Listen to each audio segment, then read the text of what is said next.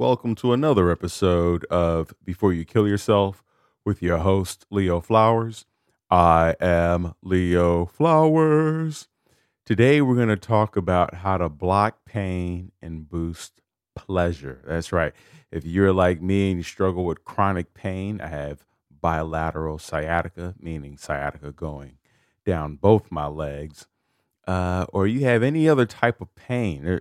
People have back pain, headaches, joint pain, nerve pain, whatever kind of pain you are in, this is the episode for you. Just looking at the stats, 51 million people have chronic pain in America, right? But worldwide, 20% of people are struggling with chronic pain. And out of that, about 7 to 10% have high impact chronic pain.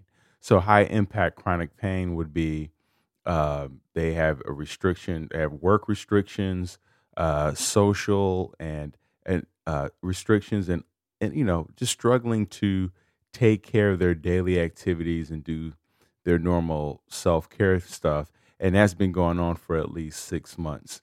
And so with this high impact pain and chronic pain, there's anxiety, fatigue, depression, cognitive difficulty. None of these things are things that we really want in our lives. And then when we link it to suicidality, there becomes this perception of unbearable pain and suffering. It increases our fearlessness about death, right? The more pain we have, then the less we fear death. It engenders, like I said, depression, but also hopelessness.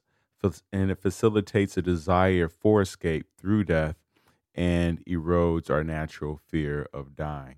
And with that, there's like this sense of, we start to perceive ourselves as being a burden to others, right? There's this thwarted belonging where now, if you have chronic pain, you're not able to contribute to the household or the family.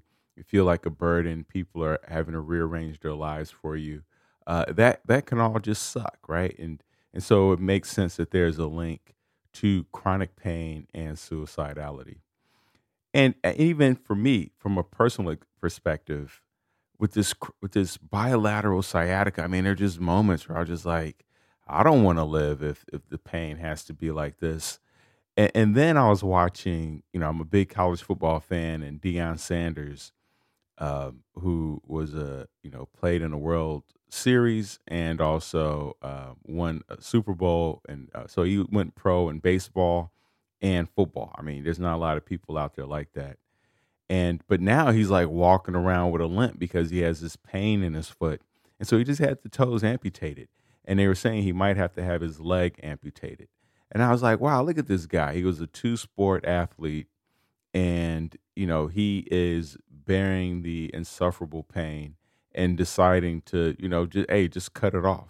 And so that's kind of where I'm at. I'm like, man, this pain gets much worse, just cut the legs off, because I want to keep showing up for you guys as you have been showing up for me. And so you're one of my anchors. I really appreciate you all tuning in and listening. And then, so I want to share with you a couple anecdotes also about, because when we look at painkillers, opioids, right? They're like the number of people, I don't even know the full stats on how many people throughout the world are on painkillers, but it has to be astronomical. Let me look it up. Painkiller stats worldwide. How many people? Uh, Wow. Which country takes the U.S. has the highest rate of opioid related hospital admissions, 197. Oh, here we go. More than 11% of Americans report non medical use of prescription opioids at some point in their lives, a considerable increase from 4.7 10 years prior. So, at 11% in America, I can't imagine. And they're saying that 3 million U.S. citizens and 16 million individuals worldwide have or are currently suffering from opioid use disorder. So painkillers, right? 3 million. That's a big number, and that number seems to only be increasing. It might be decreasing now because I know they're starting to crack down on it, and there's so much information more about how addictive opioids are. Where in the beginning, doctors were being lied to about um, how unaddictive the painkillers were. And so I want to share three things to highlight the importance of managing the pain instead of medicating the pain, getting away from it. And this is not to take away from anyone who are taking painkillers, but I think when we hear stories and it makes us aware of are we managing and using and coping with our painkillers and our pain in a healthy way, or are we headed down a path of destruction? And even if you yourself aren't struggling with chronic pain, you may know someone who is.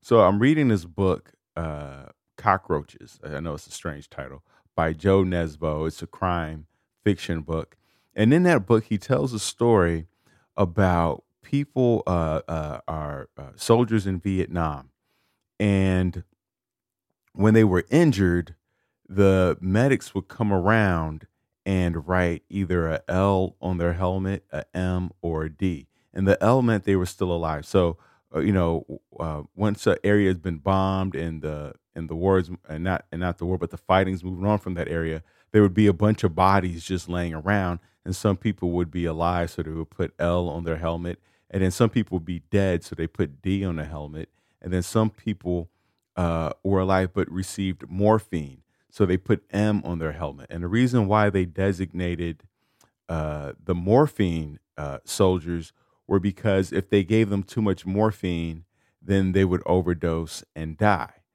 However, there are some soldiers who were in so much pain that once they received their dose of morphine and they felt like it wasn't enough, they would switch helmets and then, call for the guy. Then another guy would come around and give them more morphine. And as a result, a lot of these soldiers died from morphine overdose, right? And so I highlight that story to say that as much as we want more morphine or more of what's alleviating the pain, it could ultimately result in our death. It could ultimately result in some calamitous results, right? And so this highlights the importance of finding more natural ways of coping with our pain. And then I read this book, The Sports Gene, right? And in a book, The Sports Gene by I think his name's David Epstein. I know for sure his last name is Epstein, but The Sports Gene. He says MCIR is a gene that impacts how we experience pain. People with this gene don't live very long. They don't shift their weight when sitting, sleeping, or standing as the rest of us do instinctively.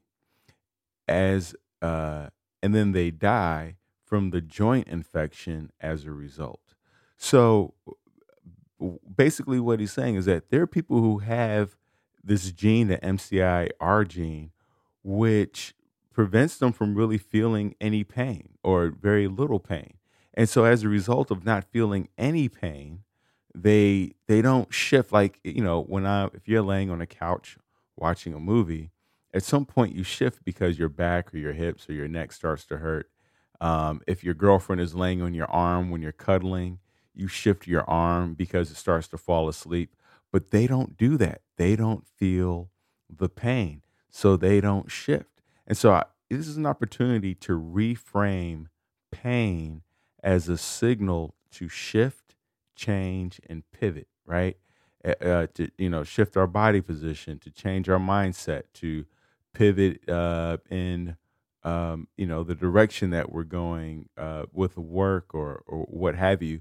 But pain is a signal that whatever we're doing right now needs to be shifted, changed, or alleviated or addressed, but not avoided or numbed, right? And then going back to the whole morphine thing, morphine actually does not decrease pain intensity. What morphine does is reduces the emotional unpleasantness that results from pain, right? The pain circuitry in our bodies is shared so strongly with the circuitry of emotions, and many of our neurotransmitters are too. So when we modify our emotional response, we modify our pain response. This is beautiful because then this increases the efficacy of when we talk about meditation or journaling. Basically what this is saying is the morphine that we've been given to soldiers and people who are struggling with chronic pain, it doesn't reduce the pain intensity, but our emotional unpleasantness that results from the pain. So once again, we're talking about coping with emotions, our emotional response versus numbing out the pain, right? And I just want to share a quick quote with you from Lord Byron. The great art of life is sensation, to feel we exist, even in pain. And I love that quote because I have to remind myself that feeling pain is a reminder that I'm alive, that I can feel anything. And I know it sucks to feel pain, and I can't imagine what pain you're going through. But on the other side of pain is pleasure, and we'll talk about that a little later, right? Um, yeah, it's our perception to pain. Because you think about like when you're in the heat of battle. I remember um, when I had a cast on my hand from playing football. I didn't feel that. Some dude hit my hand. It ballooned up into the size of a basketball, but I didn't feel it at the time because I was in a heat of battle. And so when we are in battle, it changes our perception of pain. This is why a lot of times, you'll work out Monday and then you won't feel the pain until Tuesday, sometimes even Wednesday, right? It takes some time. We have the adrenaline rushing, the endorphins going. So when we are engaged, um, it lessens our perception of pain. This is another reason why it's so important that if you are in chronic pain, that you want to stay engaged somehow. You want to be working something to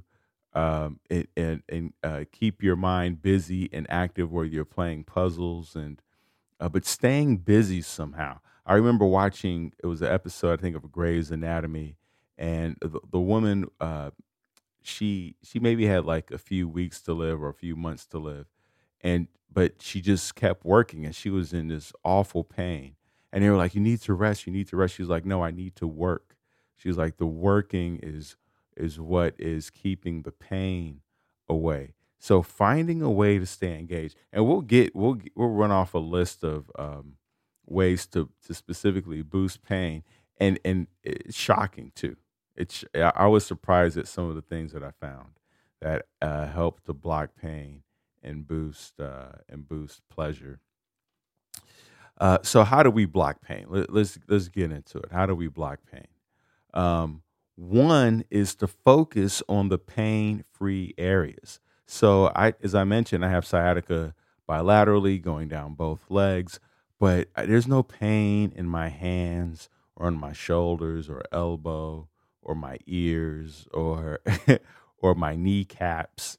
Um, it's mostly posteriorly, hamstrings, calves, in the feet, glutes, and that LS, that lumbar sciatic merger, where those two areas are. But like my stomach, lungs, eyebrows, all those are good. So to focus on the areas that are pain free. Two is to think neutrally. Typically we talk about thinking positively, like, hey, I'm still alive, or life is great, life is beautiful, it's so awesome. Instead of thinking positively, which is so hard when we're in pain, think neutrally. Think, I have a body, I have muscles, I have nerves, I can see. Like those are very neutral statements. The sky is blue, my shirt is black. Like think about get yourself to neutrality, and then once you feel neutral, meaning that if you're in pain, and then you can get yourself to neutral to where like you're calm and you're not the pain doesn't feel so intense, then we can move into thinking positively. But don't swing from, I'm in so much pain, life is unbearable, this sucks, it'll never end, to like life is awesome, it's amazing. Like that's not fair, right? Let's slowly and gradually move from one state to the next. And we don't even have to move into the positive area. I really don't, necessarily believe in that necessarily. I mean, we can stay neutral and then explore where we want to go from there. The third thing we can do to block pain is to distract ourselves with work, as I mentioned earlier, or even puzzles, right? Puzzles, writing, setting goals, staring at something for 90 seconds, staring at like pick a point in front of you. And I'm not talking about the television, but if you're in your room or wherever you are, just look at anything for 30 to 90 seconds. 90 seconds would be optimal. 30 seconds would be enough. And just stare at it, whatever that thing is, whether it's a hole in a wall, a patch of paint. Don't let your eyes move. Focus on that one thing, and just notice how it changes from the first second you looked at it to the last second. But stare at that for 30 seconds, and there's something about that that helps us to distract our brains from pain. The fourth thing that we can do is breath work, right? I subscribe to the HRV breathing method, which is inhaling for 5 seconds and exhaling for 5 seconds. You can go on YouTube and download, or not download, but there's a bunch of YouTube videos on HRV breath work that'll give you the sound cues. So, like,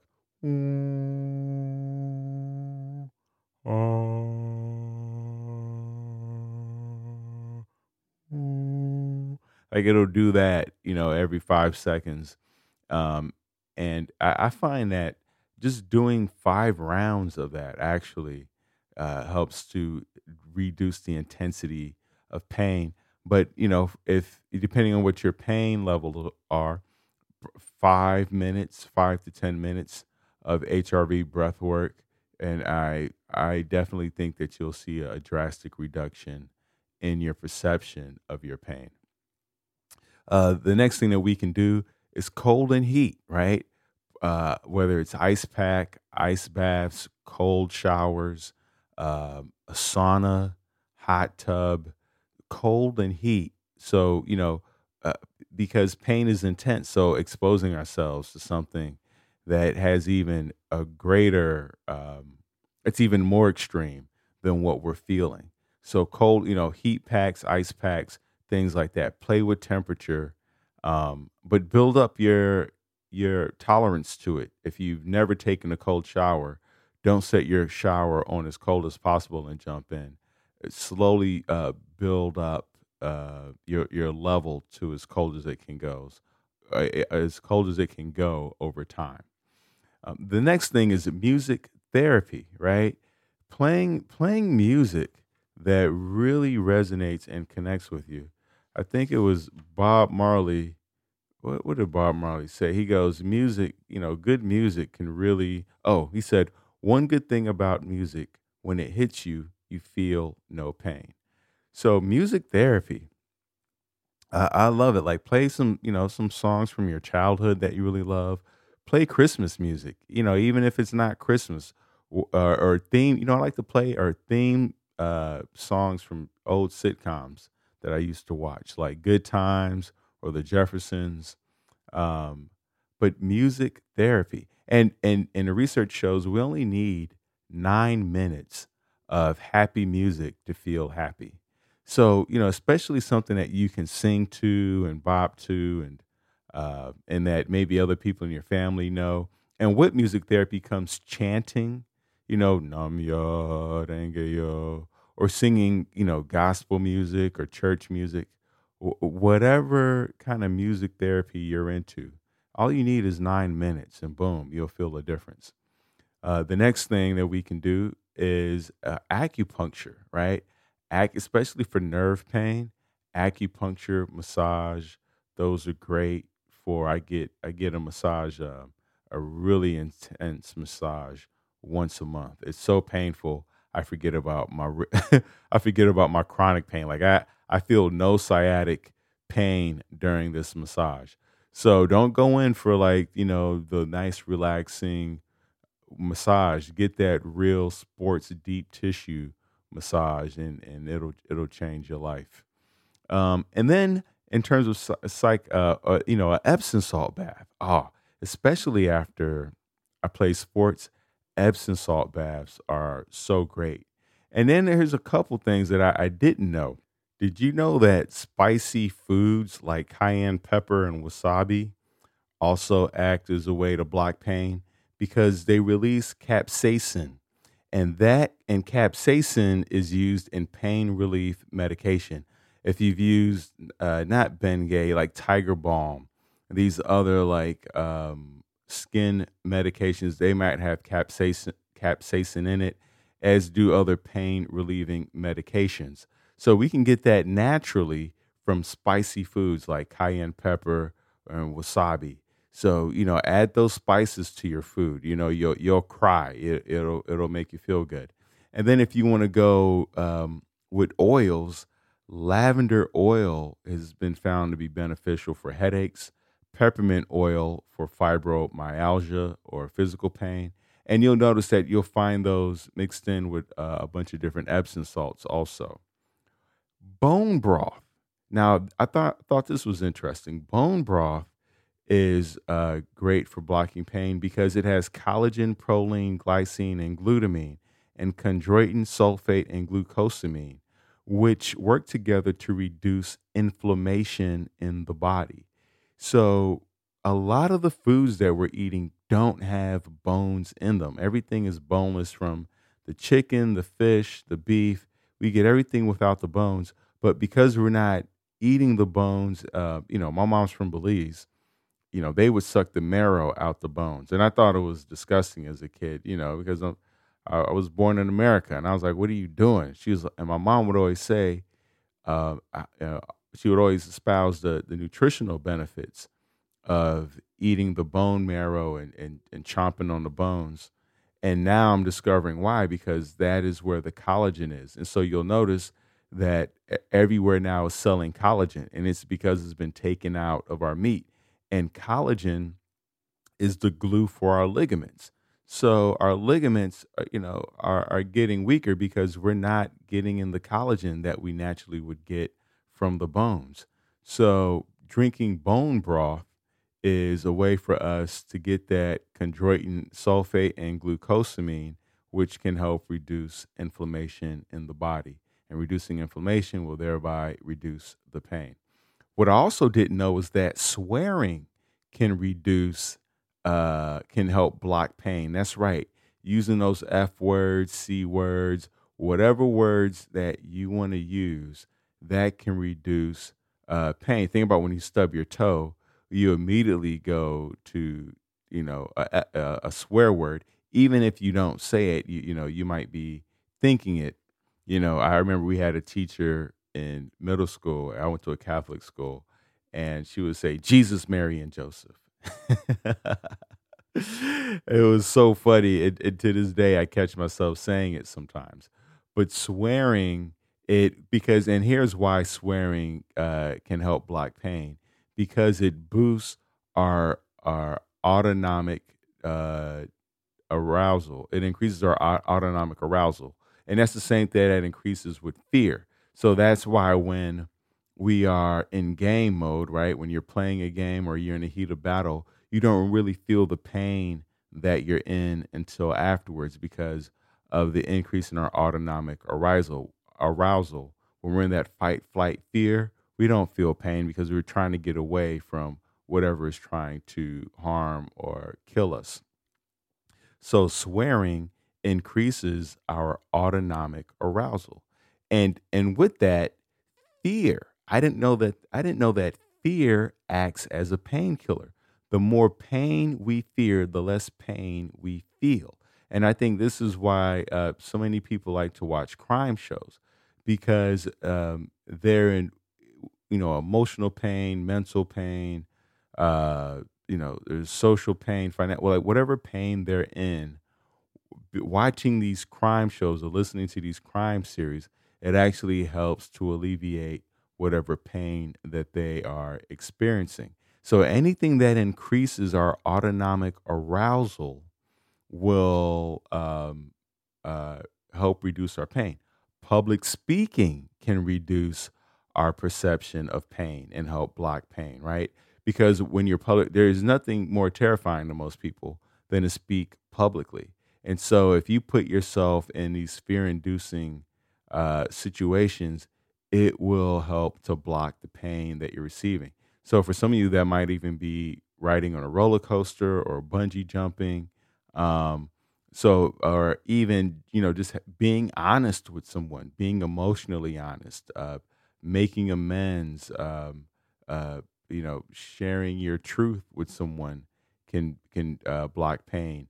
Um, Speaking to someone, or even if you don't public speak, but calling someone you're afraid to call because of, for whatever reason. Maybe you owe them money, maybe you like them, you're in love, and you haven't told this person that you have feelings for them.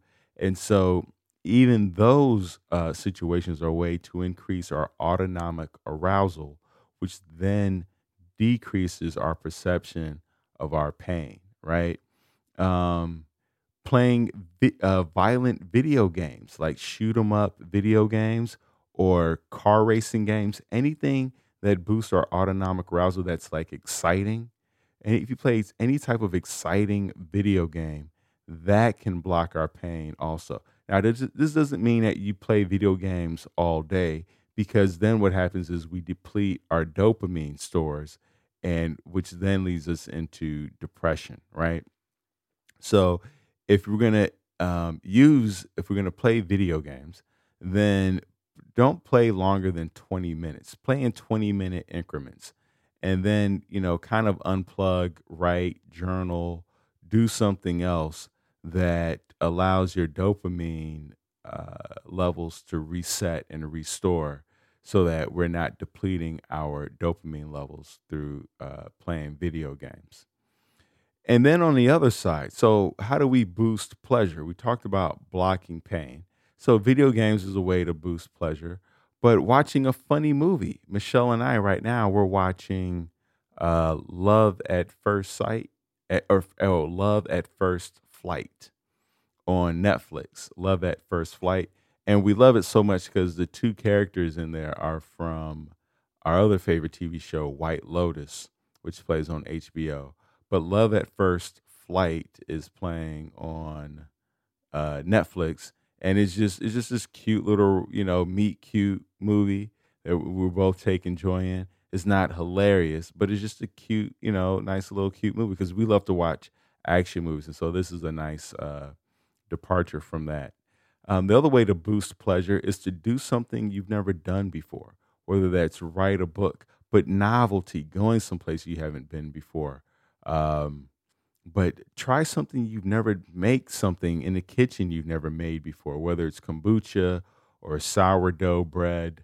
What's something that you've never done before, a place you've never been to, even if you don't think you'll like it, just scheduling it and the act of thinking and planning and preparing, it gives you something to do. It gives you a purpose. It gives you a North Star, right? I think about I forget who the brain guy was who was in a chair for so long, but he was always writing books. Stephen Hawking's, right? They gave him like 6 months to live, and he lived for so long. And he divorced and he got remarried, and the whole time he was paralyzed, but he was always engaged. He was always reading, writing, being funny. He found a way to live life. I think he had kids while he was still in a chair. Like he just kept it moving. So do something you've never done before. Go for a swim. Go for a walk. Write a letter. Writing a letter boosts pleasure. Like pen to paper. Oh my gosh. Like you can write a letter to someone who's still alive, write a letter to someone who's passed away. You can write a letter to your future self or your past self. Like put it in the mail. Write a letter to Santa.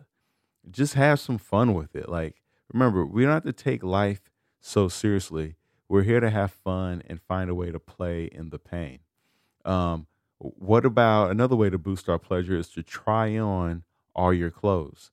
Just play some music and then just see how your different clothes fit you right now. You probably have a lot of clothes, a lot of shoes, a lot of things that you haven't worn in a while. Try on all of them and see how it changes your perception of how you feel. Um, Paint the walls. I love to paint. I love to paint the room a new color, but painting the walls, like finding some kind of construction project that you can be involved in. There's something very satisfying and gratifying about seeing the room before and then seeing it after.